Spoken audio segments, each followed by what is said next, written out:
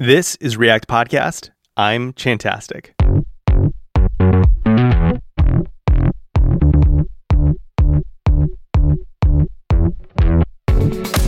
This week, friend of the show, Kent C. Dodds, spills the tea on his latest course, workshop, masterclass creation, Epic React.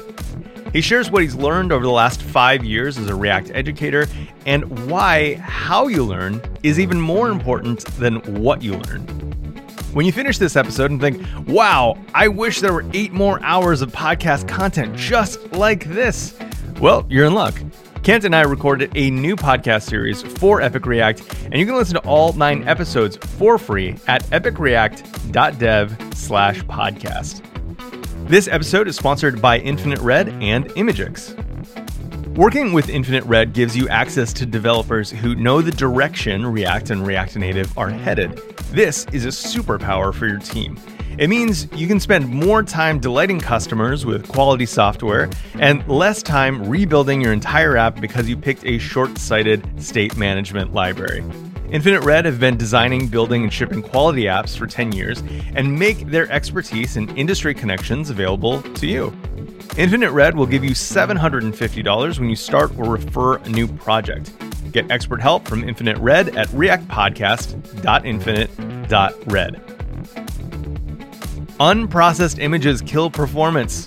Front-end teams will optimize single kilobytes out of a JavaScript bundle only to throw performance away with large, unoptimized images that, despite their enormous size, still look bad on many devices. Imagix helps you deliver sharp, snappy images to customers with powerful image processing and a simple API. Here's how it works. You put your master image on Imagix, get it there manually or via build step. Now reference these images in your product to have Imagix tune and optimize them perfectly for presentation on web and mobile devices. That, plus delivery from their global CDN, make Imagix worth it, but they also give you a simple API for customizing images via URL. I can only describe this as Imagix turning your image tags into a declarative Photoshop. You get basics like size, crop, position, etc., as well as creative APIs like filters, blend modes, text, and watermark overlays, and hundreds more. Follow the lead of Unsplash, Kickstarter, Prismic, and others who know the importance of image optimization to user experience. Get a $300 account credit at imagix.com/React Podcast. That's Imagix, IMGIX.com/React Podcast. Kent, welcome back to React Podcast. Oh my goodness, Michael, thank you so much for having me back. I love it just chatting with you. We've talked a lot in these last month and a half. We have some secrets, but I think they're going to be revealed, and it's going to be fun, and I'm really excited for people to find these little Easter eggs. How have you been? It's been probably maybe a year since we talked. I can't even remember what we talked about last. Yeah, maybe hooks. Maybe was it at React Rally? Was that the last time we did an episode together? I can't remember. Yeah, I think so. I think maybe we were talking about, okay, if I remember correctly, it was like we were talking about hooks, and like your kind of like guiding principle at the time was like, hey, don't go like rewrite your app in hooks yet. Like, don't believe any of the articles that are going to come out about like these are the best practices in hooks, because like nobody knows. So it must have been like a year and a half ago or so, because we've had hooks for like 2 years now, right? Yeah, for real. It's been it's kind of weird. It's like with my marriage, I'm like, I can't remember life without you. But I know I haven't had my whole life with you. So I like, yeah. There was a time when we used to not have hooks, and yeah. So it's been a while. Yeah. It's been a minute. And so now I feel like maybe that advice has probably had its moment, and we're actually getting to a point where there are some pretty good, strongly established hooks practices. And even though the docs don't reflect that yet, still showing classes and whatnot, that the world is kind of like moved on and is using hooks and like has a pretty good understanding of them and whatnot. Mm-hmm. So I'm excited to dive into a lot of what you've learned since the last time. But first, kind of like in all of that, I just want to start talking about your course. Like you have now, you're launching, I think probably by the time this goes live, you're launching just this mega React course. And it's just, and I want to hear all about it. So tell me a little bit, like the high level pitch of like what this is. And we're going to talk about like what it is to you, what it's going to mean to people, all that kind of stuff. But tell me about Epic React. Like, what is it? So Epic React is my biggest effort yet at trying to make the world a better place through educating people. That's like my entire goal of everything that I do is how can I make the world a better place for me, for my wife, for my kids? And I do that best with software. And I've learned that I'm really good at teaching other people how to write good software, high quality software.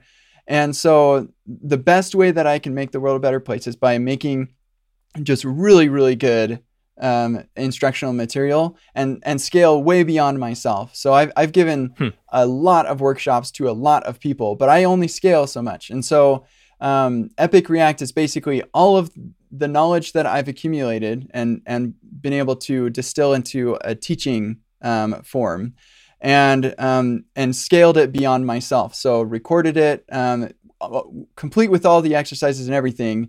And created it in a way that's very self-paced, so people actually, like, it's not just a collection of videos, but it's actually something that you'll learn this stuff. And just so much of my life has been dedicated to how can I take the knowledge that I have and transfer it into other people's brains. And that's what Epic React is for. Nice. Well, I know that a lot of people might not know. I mean, a lot of people know that you've been putting out content. They might know you from, Beginner's Guide to React or some of your, suspense course that came out last year. But they might not know that like you're doing, workshops like all the time. You're constantly helping companies and people kind of develop in React. And it seems like through that, you've probably like learned a lot through like kind of seeing people's like real world problems and like the things that they're trying to solve with React. Mm-hmm. What has been kind of like some of the most surprising things that you've learned as you've been like kind of like boots on the ground with a lot of people, kind of like working in their apps, working and like training their companies, etc.? Yeah. So like, you're right. It's interesting. When I went full-time teacher, I was worried that it would mean that I no longer get exposure to big problems, right? Mm-hmm. Because now I'm just working on little demo apps, little education apps, whatever.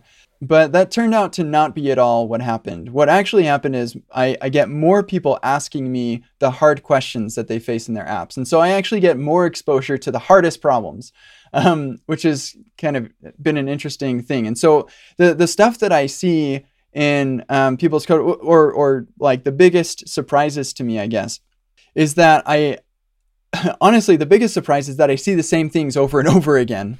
And this is where my blog posts come from and everything. It's like when I see the same thing a couple of times, I'm like, okay, I've absolutely got to write a blog post about this, because unfortunately, not everybody reads my blog post. So I still see those things, but now I can at least link them to the blog post instead of have to answer it all again. But yeah, like stuff, there's all the testing side of stuff that I'm mm-hmm. pretty well known for, and testing implementation details and stuff. I see that all the time. And then there's the hooks side of things, where people ignore the ESLint plugin because they say, well, no, I don't want this to rerun, or I just want this to run on mount. And like those are really common attitudes, and mostly those are common attitudes from people who are experienced React developers who've been doing classes, and they're thinking about life cycles, and now they're trying to transition that knowledge over to hooks, where there's a little bit of unlearning that needs to take place there. Sure. At least when you're thinking about things in the context of a hook. So yeah, like that's a really common thing, like messing up use effect.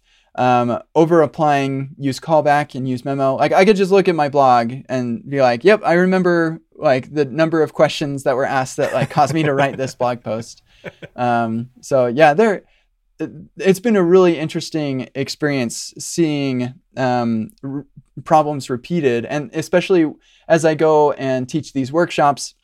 What's really cool about it is literally every time that I teach the workshop, as I'm preparing for it, I'm like, oh yeah, there was that thing that was confusing for them. So I'm like reworking the whole thing every time. So like people say, oh, you just make the workshop once and now all of a sudden you just deliver it 100 times and like you're a millionaire. But no, every single time I'm giving a brand new workshop because I'm like solidifying this workshop material. So it's been interesting. Yeah. So it's been, years of you actually educating and training people directly with React. And I'm curious, why now? Right? Like, so you have, you've been doing all this kind of stuff. You've been training, you have, a couple of products already, that people can, learn React from you in certain ways. But I'm kind of curious, like, why is now the best time for Epic React? And also, like, how is it different from some of the other things that you've done? How have you learned from kind of all of these experiences you've had training to, like, bring this like new Epic React thing to life? Yeah, that's such a great question. So like, I have the beginner's guide to React on Egghead. I have advanced React patterns on Egghead. I have refactoring to hooks on Egghead. So I could just like make a website that's like, all right, take this course and then take this course and then take this course and then whatever. So yeah, the reason now is the time is because I feel like now should have been like years ago. The cool thing about Epic React is just like with testing JavaScript. I'm planning on keeping it fresh and updated over, the course of the years, as long as that's useful and as long as I'm into it, which is probably for a long time. So the benefit of doing Epic React on top of like, or instead of just making a website that says, go take these courses, is because it really brings everything together in a nice way to weave people through in a process that I think will be more effective for their learning process. And also Epic React is like vastly different from any other type of recorded instructional material I've ever made. It might be like a little bit more similar to Front-End Masters in some ways, because it is like more of a workshop based type thing.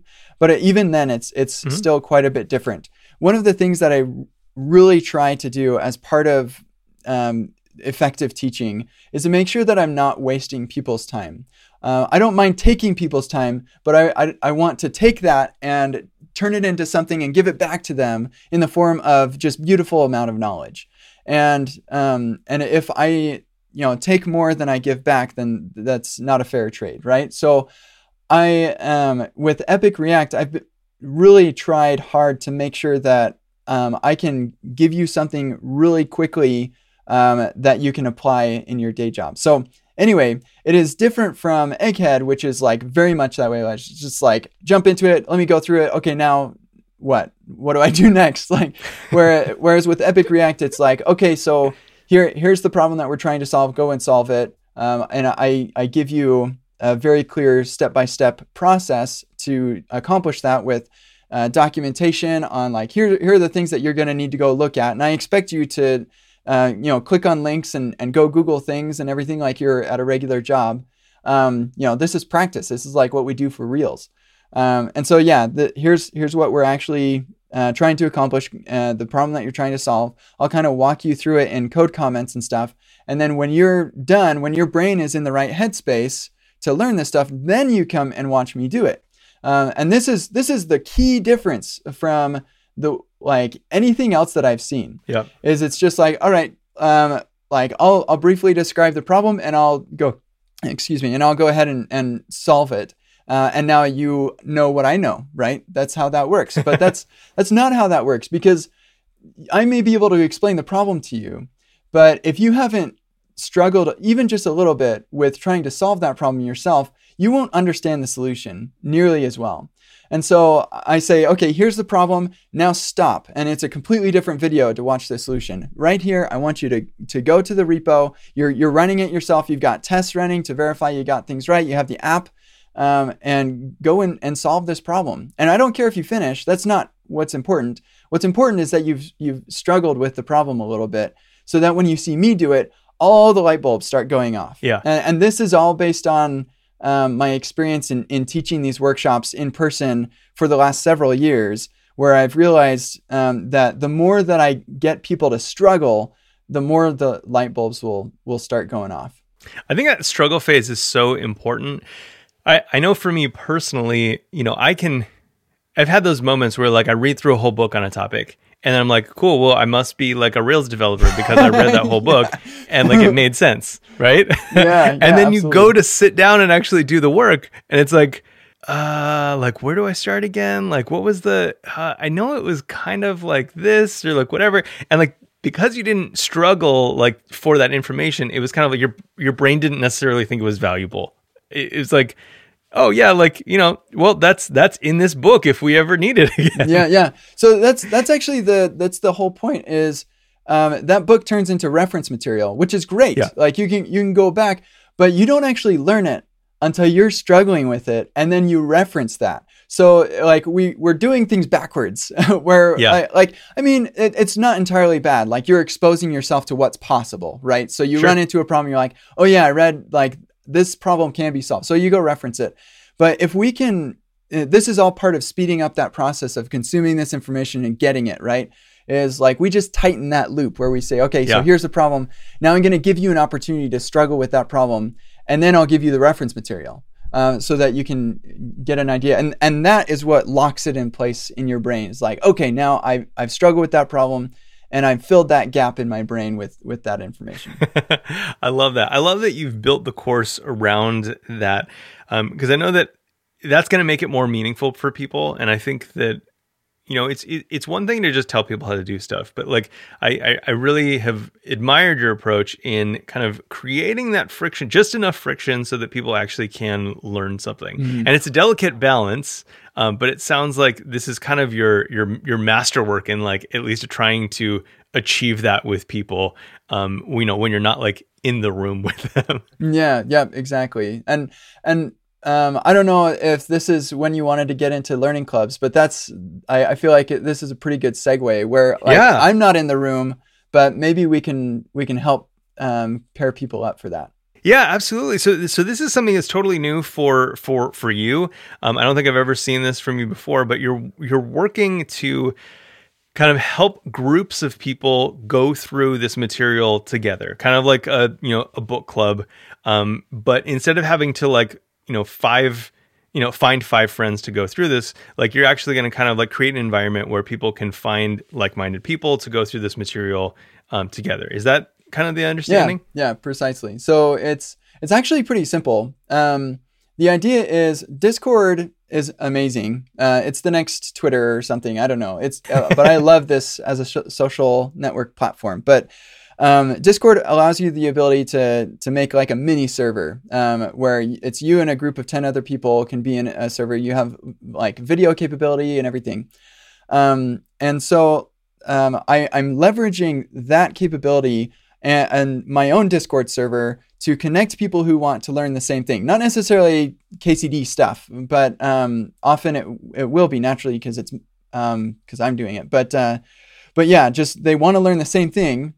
And so they come together on the KCD Discord, and then they create their own little group where they learn it together. And we know this is based on research that has been done, and also my own anecdotal evidence, where I noticed that people will learn more when they're learning in a group, where like in my workshops, they're talking with each other, they're answering and asking each other questions. And I was looking at testing JavaScript and seeing these people, and some of them would be like kind of active on our community forums and stuff. But most of them are just kind of sitting in their basement, pulling up their screen and watching me go through this stuff. Yeah. And they're learning tons. Like I've gotten so much like good feedback about this, but I'm just thinking we can do better. Like there's something better for people here. And so I thought, maybe like you can be in that same environment, but actually be accountable to a couple of people. And that accountability is what's key with the learning clubs. That's interesting. I feel like as an industry, we're really transitioning into trying to figure out what virtual learning environments or virtual social environments look like, because that is something that you really can't, when you're doing the online or in-person thing, you naturally kind of like create these little like groups of the people you're surrounded with, right? Because someone groans and you're like, yeah, I don't understand it either. Like, can you believe this? Like, why is it so hard? And like you kind of group up into these relationships, and like, if you kind of get overwhelmed or bored, like you're not just going to like peace out, because like, the person next to you is kind of struggling just as much as you, and you're helping each other out. And I love this notion of kind of bringing that piece of the live in-person thing into a like virtual workspace, like kind of narrowing the focus a little bit so that you have like a handful of people working together and asking each other questions, instead of kind of that nervousness of raising your hand in like a group of like 100 people, or like asking a question that got asked like 2 months ago, and then someone just slapping you with a link and be like, hey, maybe you should read the full history of this general chat log before asking a question. For real. Like, I actually feel guilty sometimes when people ask me a question and I just give them a link to my blog. It's like, maybe you should have just read my entire blog.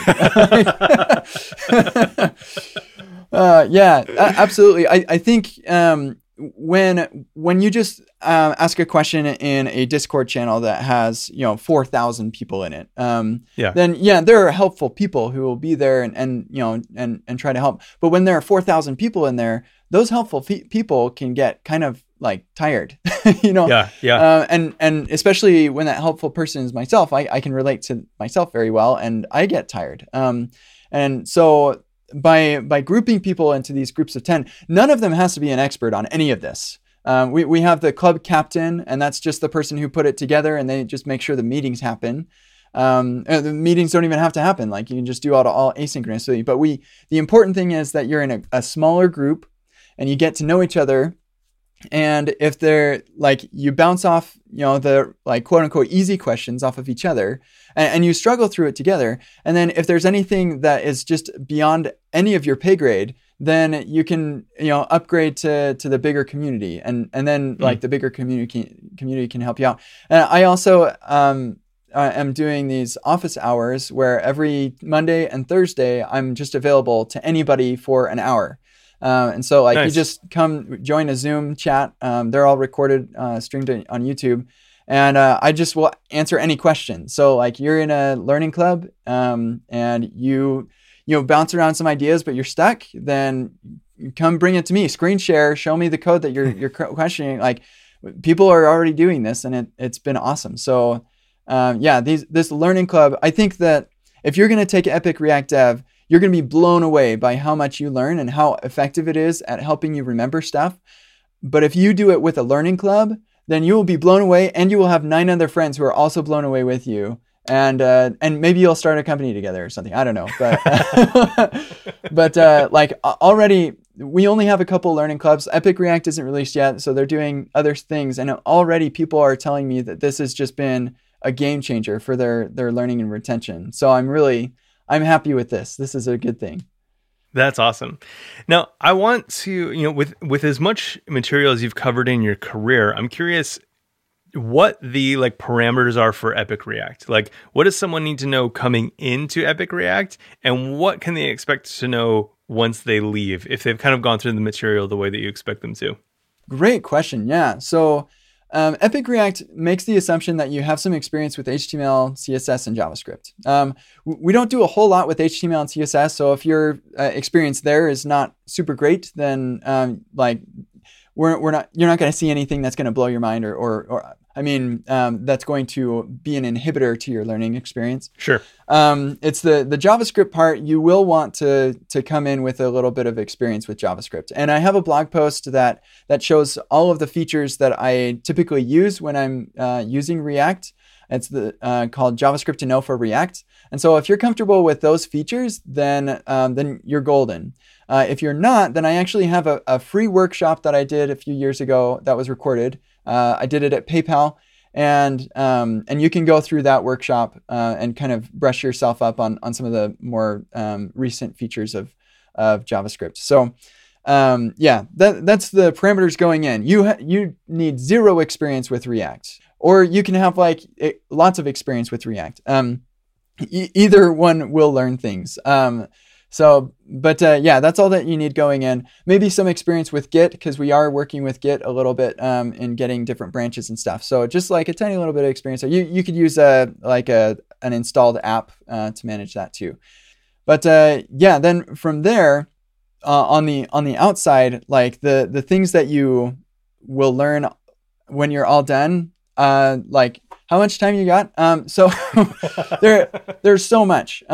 So I'll just actually read through the different workshops. So we have these modules that are self-paced workshops all on their own, which when I give them in person or remotely, like I have been more recently, these are about 5 to 6 hour workshops each. So we have React fundamentals, React hooks, advanced React patterns, React performance, testing React apps, React suspense, and then build an epic React app, which is actually 4 workshops by itself. So that's 11 workshops of just like zero to hero material. And actually, I'm planning on adding more stuff. So we'll probably get some animation stuff in there eventually. We'll probably get some accessibility stuff in there eventually. So like, this is not the end. This is, you haven't even seen my true form. Like, so like, there is an enormous wealth of material in here that I'm just so excited for people to see. Nice. So I love that. You don't have to be an expert to like jump in. This isn't like an advanced thing, but you can kind of like go in and kind of like evaluate the individual workshops and then kind of like jump in where you feel like you need to augment your learning or whatnot. Yeah. And, I think people will be surprised at how, like if you're an experienced developer coming in, you'll probably think, oh, I'll skip a couple rungs of the ladder. I think you'll be surprised how many of those rungs actually would have been a good idea to step on there. And if you really are, this is kind of funny. So, with my kids, I tell them, hey, you need to go clean your room. They say, well, I cleaned it yesterday or like it's almost clean. And I'll say, well, great. Then it won't take that long. So if you really think you are like just solid rock star React developer, then great. It won't take you that long to go through this stuff. But I do recommend that you go through it because interestingly, even with my beginner's guide to React, I'll have people who are like, I've been doing React for 4 years and I learned so much from that, like beginner's stuff. So yeah, I wouldn't recommend people skip a whole lot. Just go through it. And if you already know it all, then you'll go through it really fast. But you'll probably learn some stuff that you didn't know before. Yeah, I always find it really interesting how your environment can kind of restrict you from like a level of learning, right? And so one of the reasons that it's nice to actually like sit down with like an expert, and like I've noticed this in any times like I do trainings or like whatever, it's like I've sat in so many like apps or like code bases at this point that it's like you start to get like a sixth sense of like how something is going to break or like how something is going to like be abused over the course of the next 6 months as people start to like pile on and whatnot. And a lot of that stuff kind of comes out in those lower level fundamental kind of concepts, right? So you're teaching this thing and you'll say like, I don't like to do it this way because X, Y, and Z. And so you end up learning, kind of a better practice like built from, like years of experience as opposed to kind of what looks nicer, for a linter or something. Yeah. Oh my goodness. For real. Like what looks nicer for a linter.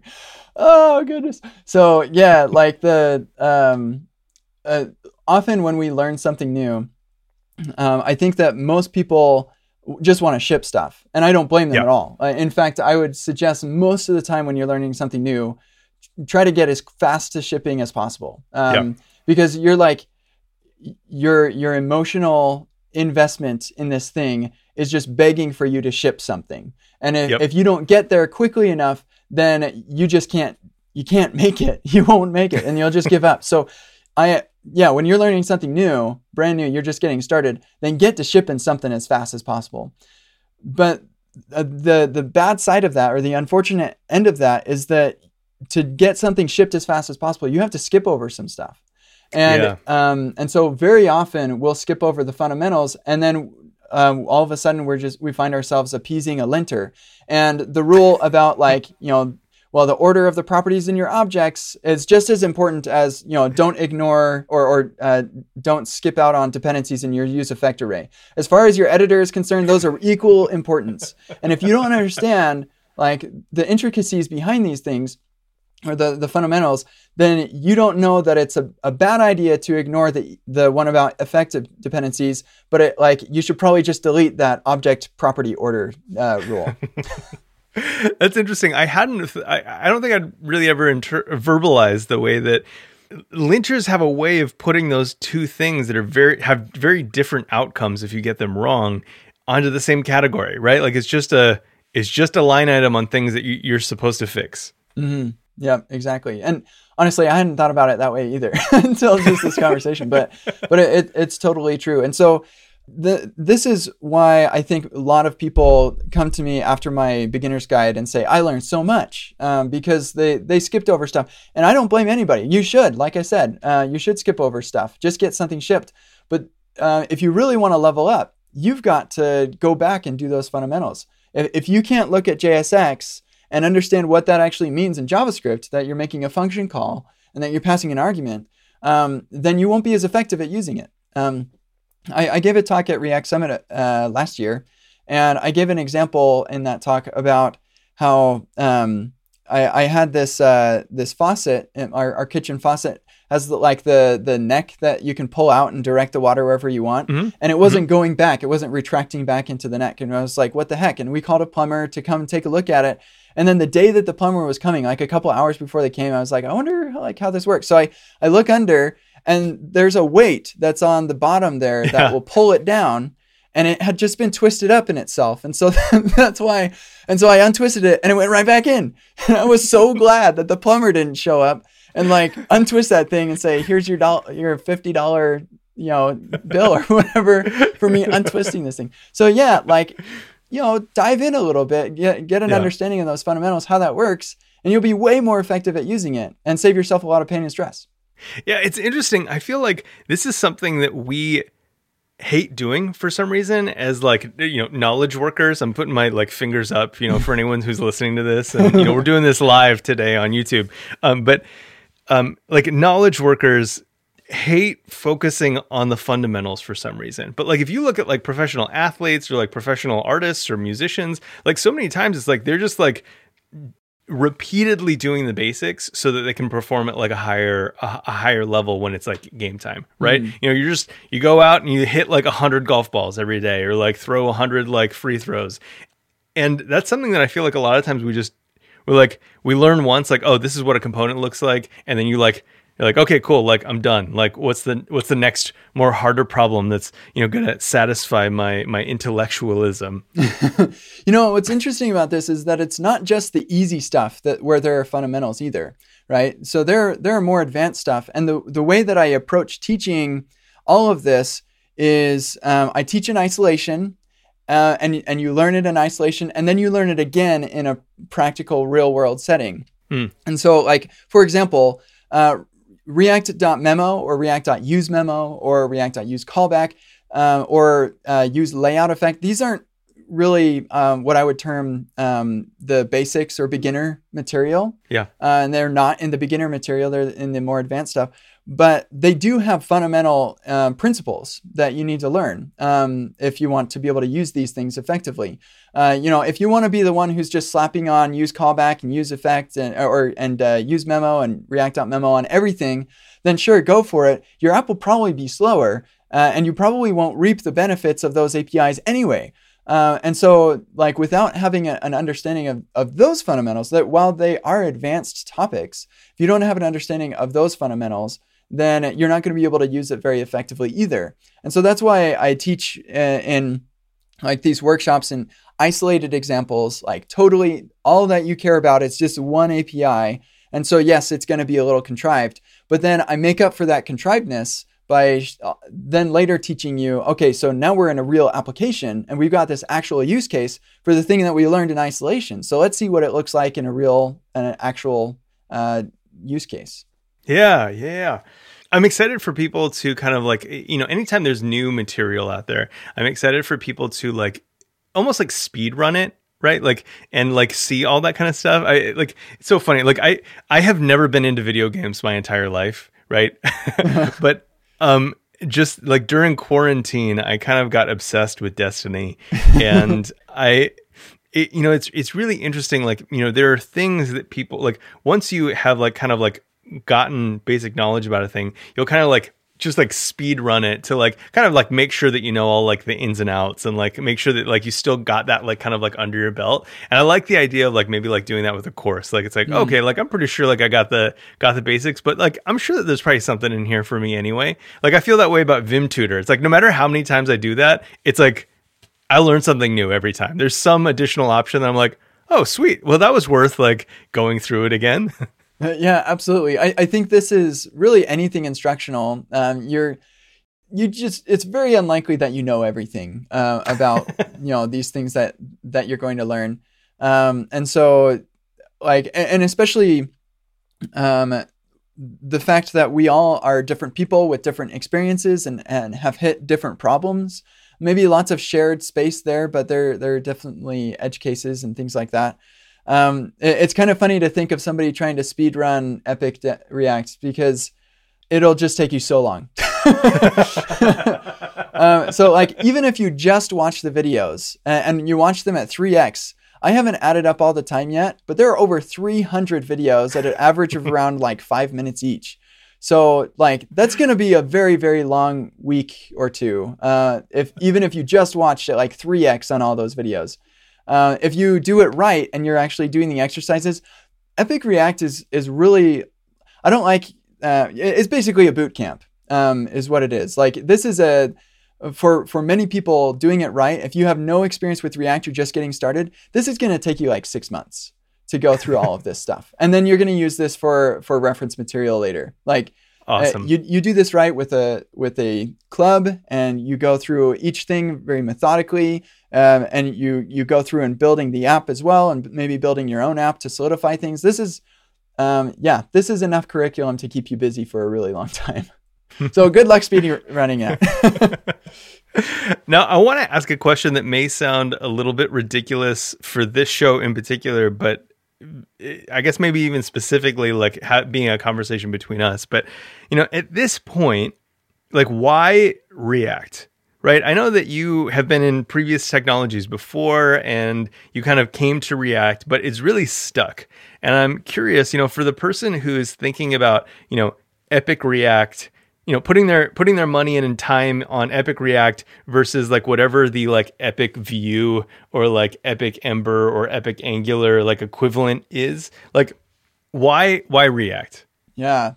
So I actually just last week wrote a blog post on epicreact called "Why I Love React," and so yeah, this is top of mind for me. And like the quick answer is I like React because it's simple.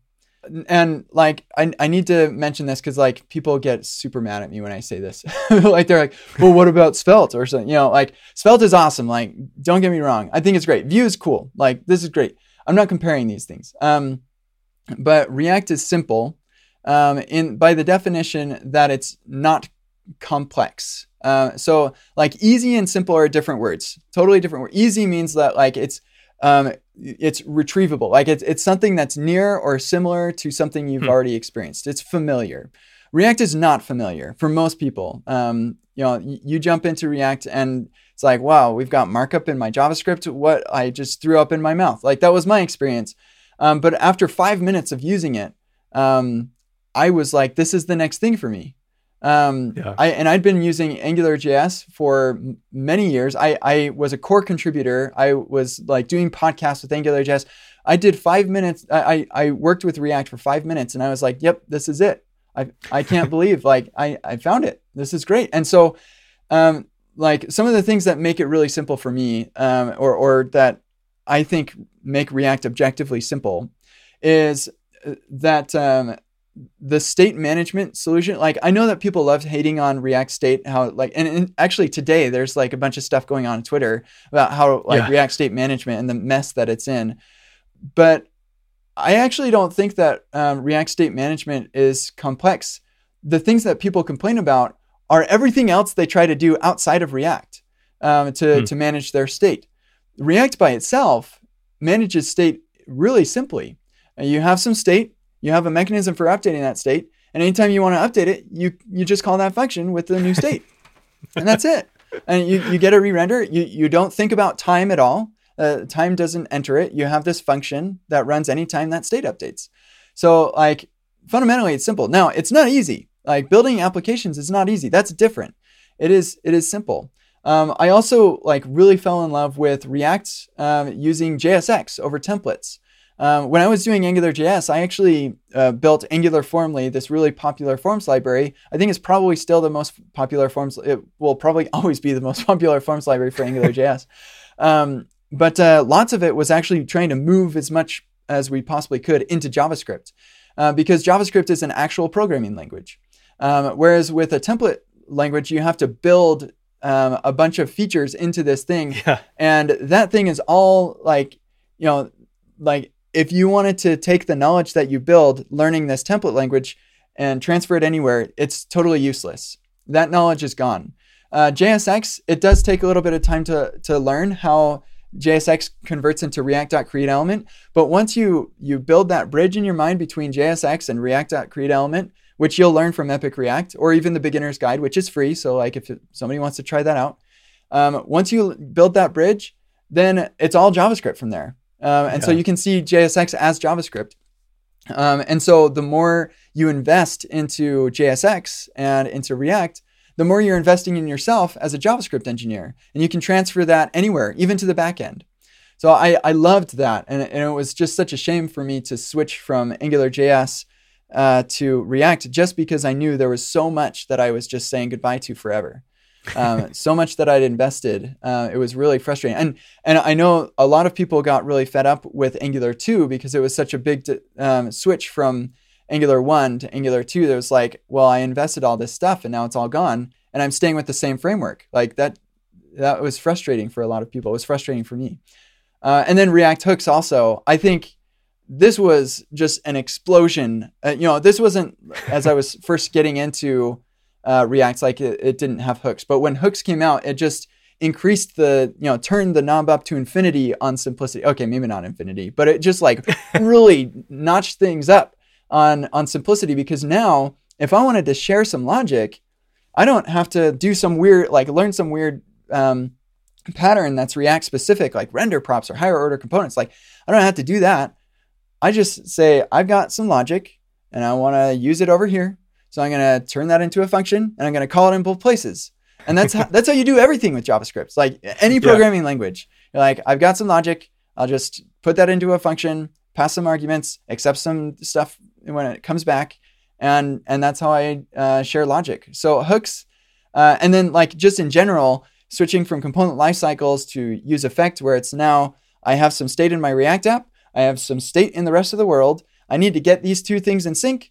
That's use effect. That's all that use effect is. Synchronize the state of the world with the state of my app. And if they're out of sync, then I put a use effect, make that use effect, put those things in sync. And so, yeah, maybe it's not easy, but it's simple. And simple is what builds maintainable applications. Yeah. Easy doesn't do that. Easy can't build maintainable applications, but simple can. And that is what gets me super excited about React. And then there's also like the fun stuff that I haven't taken advantage of, but like I can build things on native. I can build things in the terminal. I can build things with 3D. I can build like anything you can imagine, VR, all of this with just everything that I know about React. So React nailed it. They just nailed it with the component model. And so that's why React for me. I love that answer. It's funny because it's so hard, man, it's so hard to describe that without doing it from experience, right? And so like that's it's one of those things. It's like an unanswerable question, I think, sometimes for people who are like brand new to it. But like, I know for us, it's like we came from different frameworks, and it was an immediate like a light bulb moment for us because we were like, yes, like I am so tired of everybody arguing about which API does or doesn't belong inside of a templating language when like I have JavaScript. Like I have it already. Like I have a language to do all this stuff. Like why do we need to reinvent it in this thing that's like just supposed to like spit that value out in front of in between H1 tags? Like why did we do this to ourselves? Yeah. And you know, like there's an aspect of that that's like, well, okay, so that's just a familiarity thing. You get yourself familiar with the template language, then that's fine. And I can go with that, but I really like the idea of just being able to be like, I'm just going to get sick good at JavaScript, and then I'll be able to do anything that I want to. And I guess there's another thing that I really love about React now, that wasn't the case back then, when I first got into React, but it's the size of the community and the just like, so I love the community for the people that are in it. We have just a silly number of awesome people in the community.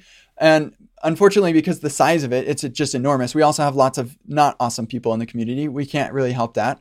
There's not like a vetting process to get in the community, but although there is a vetting process to get into the KCD Discord. So there's, enjoy that conversation. You fixed the one problem that you had with React. Yeah. But yeah, so because of the enormity of the size of the community, paired with the fact that the React team has decided to forego what frameworks typically try to solve, by building everything in. Like we've got our HTTP library animations, like we're not going to do that. So that just creates this really big hole of missing things, which you might look at that and be like, well, that sounds like a bad thing. Like I want to just have all my answers. But the cool thing is that because there's that huge hole of problem that needs to be solved, rather than having a small team at Facebook solving all these problems for us and just assuming they know what's best, we instead have this enormous community of millions of developers solving all of these problems in different ways and coming up with different solutions. And there's no one end all be all because the community is just so large that not everybody has the exact same problem. And so what that means is you come into this community now, and it is very unlikely you're going to face a problem somebody else hasn't already faced and solved. Whereas with either a smaller community and or a dedicated team that solves all of the problems, if they didn't solve it in the way that you like, you're probably not going to try and build it yourself because this is the blessed solution.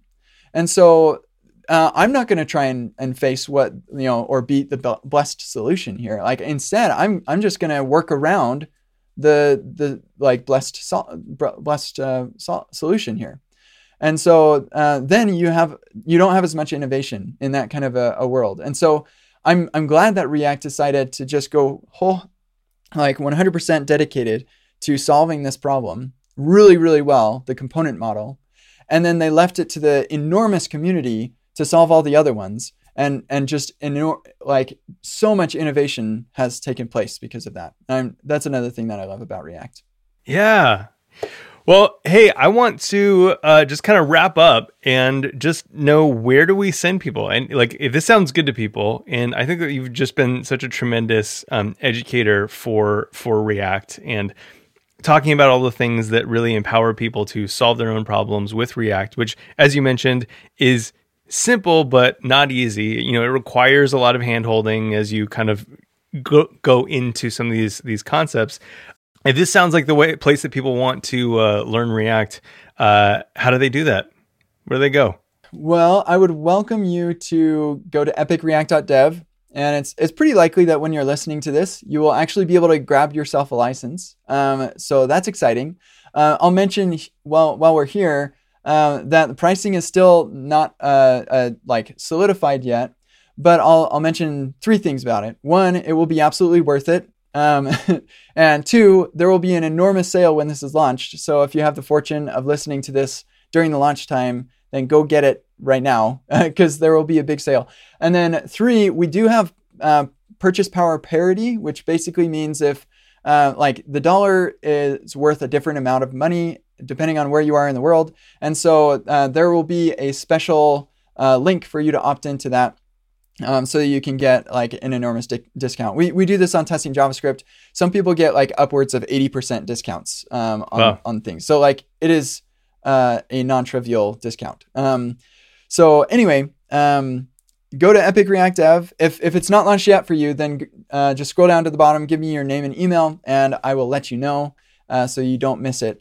And then don't miss the KCD Discord as well. You can find that at kcd.im/discord.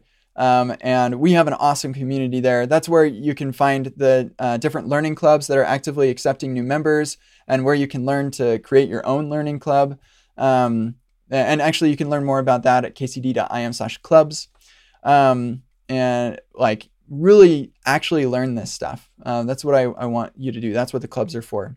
And yeah, I'm just so excited for this. So I'm going to stop talking so it can happen. Yeah. Well, and I think one last thing I wanted to touch on is that I know that you and I both believe this, but like the best way to learn something is through teaching. And I know a lot of times people don't have an avenue or know how to start in that like teaching thing. And I think that clubs is a really interesting idea because you can kind of slowly grow into that. You go through the material and you're like, okay, I know this. Like I could lead someone else through this, and then kind of grow from there. And you start like kind of like writing your blog posts, and then like before you know it, you're the next Kent C. Dodds. Yeah. I need somebody to be the next Kent C. Dodds. Just kidding. All this time you've been trying to duplicate yourself. Yeah, so exactly. It's time for those Kent C. Doddses to rise up. Oh no, but for real, like I really, I know that it sounds like I don't know if platitude is the right word, but like the whole I want to make the world a better place thing, but I really do. And the more people who are helping me with that, the better. And so I want people to really get this stuff, and I want them to teach it to other people and to other people as they go along. So absolutely, I welcome anybody going through this material to to write blog posts about what you learn. That would be super awesome. I mean, give credit where it's due. Say I learned this from this course, and that's it. I don't need it to be like huge or anything, but it's just it's a really good opportunity for you to reinstate in your mind what you actually learn. And that's actually one thing that as you go through every single one of these exercises, I give you an opportunity to write down the things that you learned, because this is so much of, sorry to keep this going, but like so much of what Epic React is all about is trying to solidify in your mind the things that you've learned. Otherwise, it's a waste for both of us. And so one of the things, like a lot of the structure behind Epic React and the workshops and the exercises and like forcing you to work through the problem first, a lot of this comes from the book Make It Stick and the research that was done in that book. Reiterating what you've learned in your own words is one of the things that really helps to make it stick. So you'll find a lot of different things in Epic React that are just 100% there to ensure that you don't forget this stuff when you go to apply it and when you reach for it in your real world app, which hopefully will make the world a better place. So that's it. Awesome. Well, that's a great place to end, Kent. Thanks so much for being on. I hope that people check out what you're doing at epicreact.dev. Yeah. We got epicreact.dev.com too, just in case. Nice. Just remember epicreact.dev and you'll get there by some means. Yeah. Cool. And then where can people follow your blog and yourself on Twitter? Yeah. So kentcdodds.com /blog is where my blog's at. I've got, I think, like 170 blog posts or something like that. So plenty of reading material. I'll probably write a book eventually. And Twitter is Kent C. Dodds. Awesome. Well, hey, thanks again for being on the show, Kent. Can't wait to have you on again later when you do your next thing, or we can finally talk about testing JavaScript, which we've never done yet. That would be a cool thing. People seem to like it, and so do I. So I'd love to talk about it. Cool. Well, hey, have a good one. I hope that the launch is amazing for you and everyone who gets involved. Thank you so much, Michael. Appreciate it. A transcript for this episode was sponsored by Kent C. Dodds. Thanks, Kent. To read this episode and find show notes, visit reactpodcast.com/112. This transcript might be a little delayed as it's not yet part of our post-production process, but we'll let you know on Twitter when it's live. Thanks to this week's sponsors, Imagix and Infinite Red. Unprocessed images kill performance. Imagix helps you deliver sharp, snappy images to customers with powerful image processing and a simple API, delivered on a global CDN.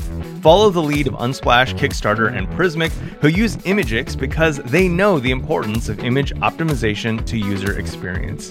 Get a $300 account credit at imagix.com/reactpodcast. That's Imagix, imagix.com/reactpodcast.